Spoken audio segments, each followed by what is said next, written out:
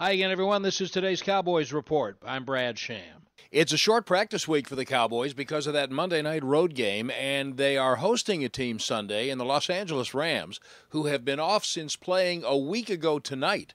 The Rams have imported an offense much like Washington's with new head coach Sean McVay, and it's based on quick movement, play action, and misdirection. That's going to make communication on defense more important than ever, but to veteran linebacker Justin Durant, that's not new. That's just what we do as a whole regardless.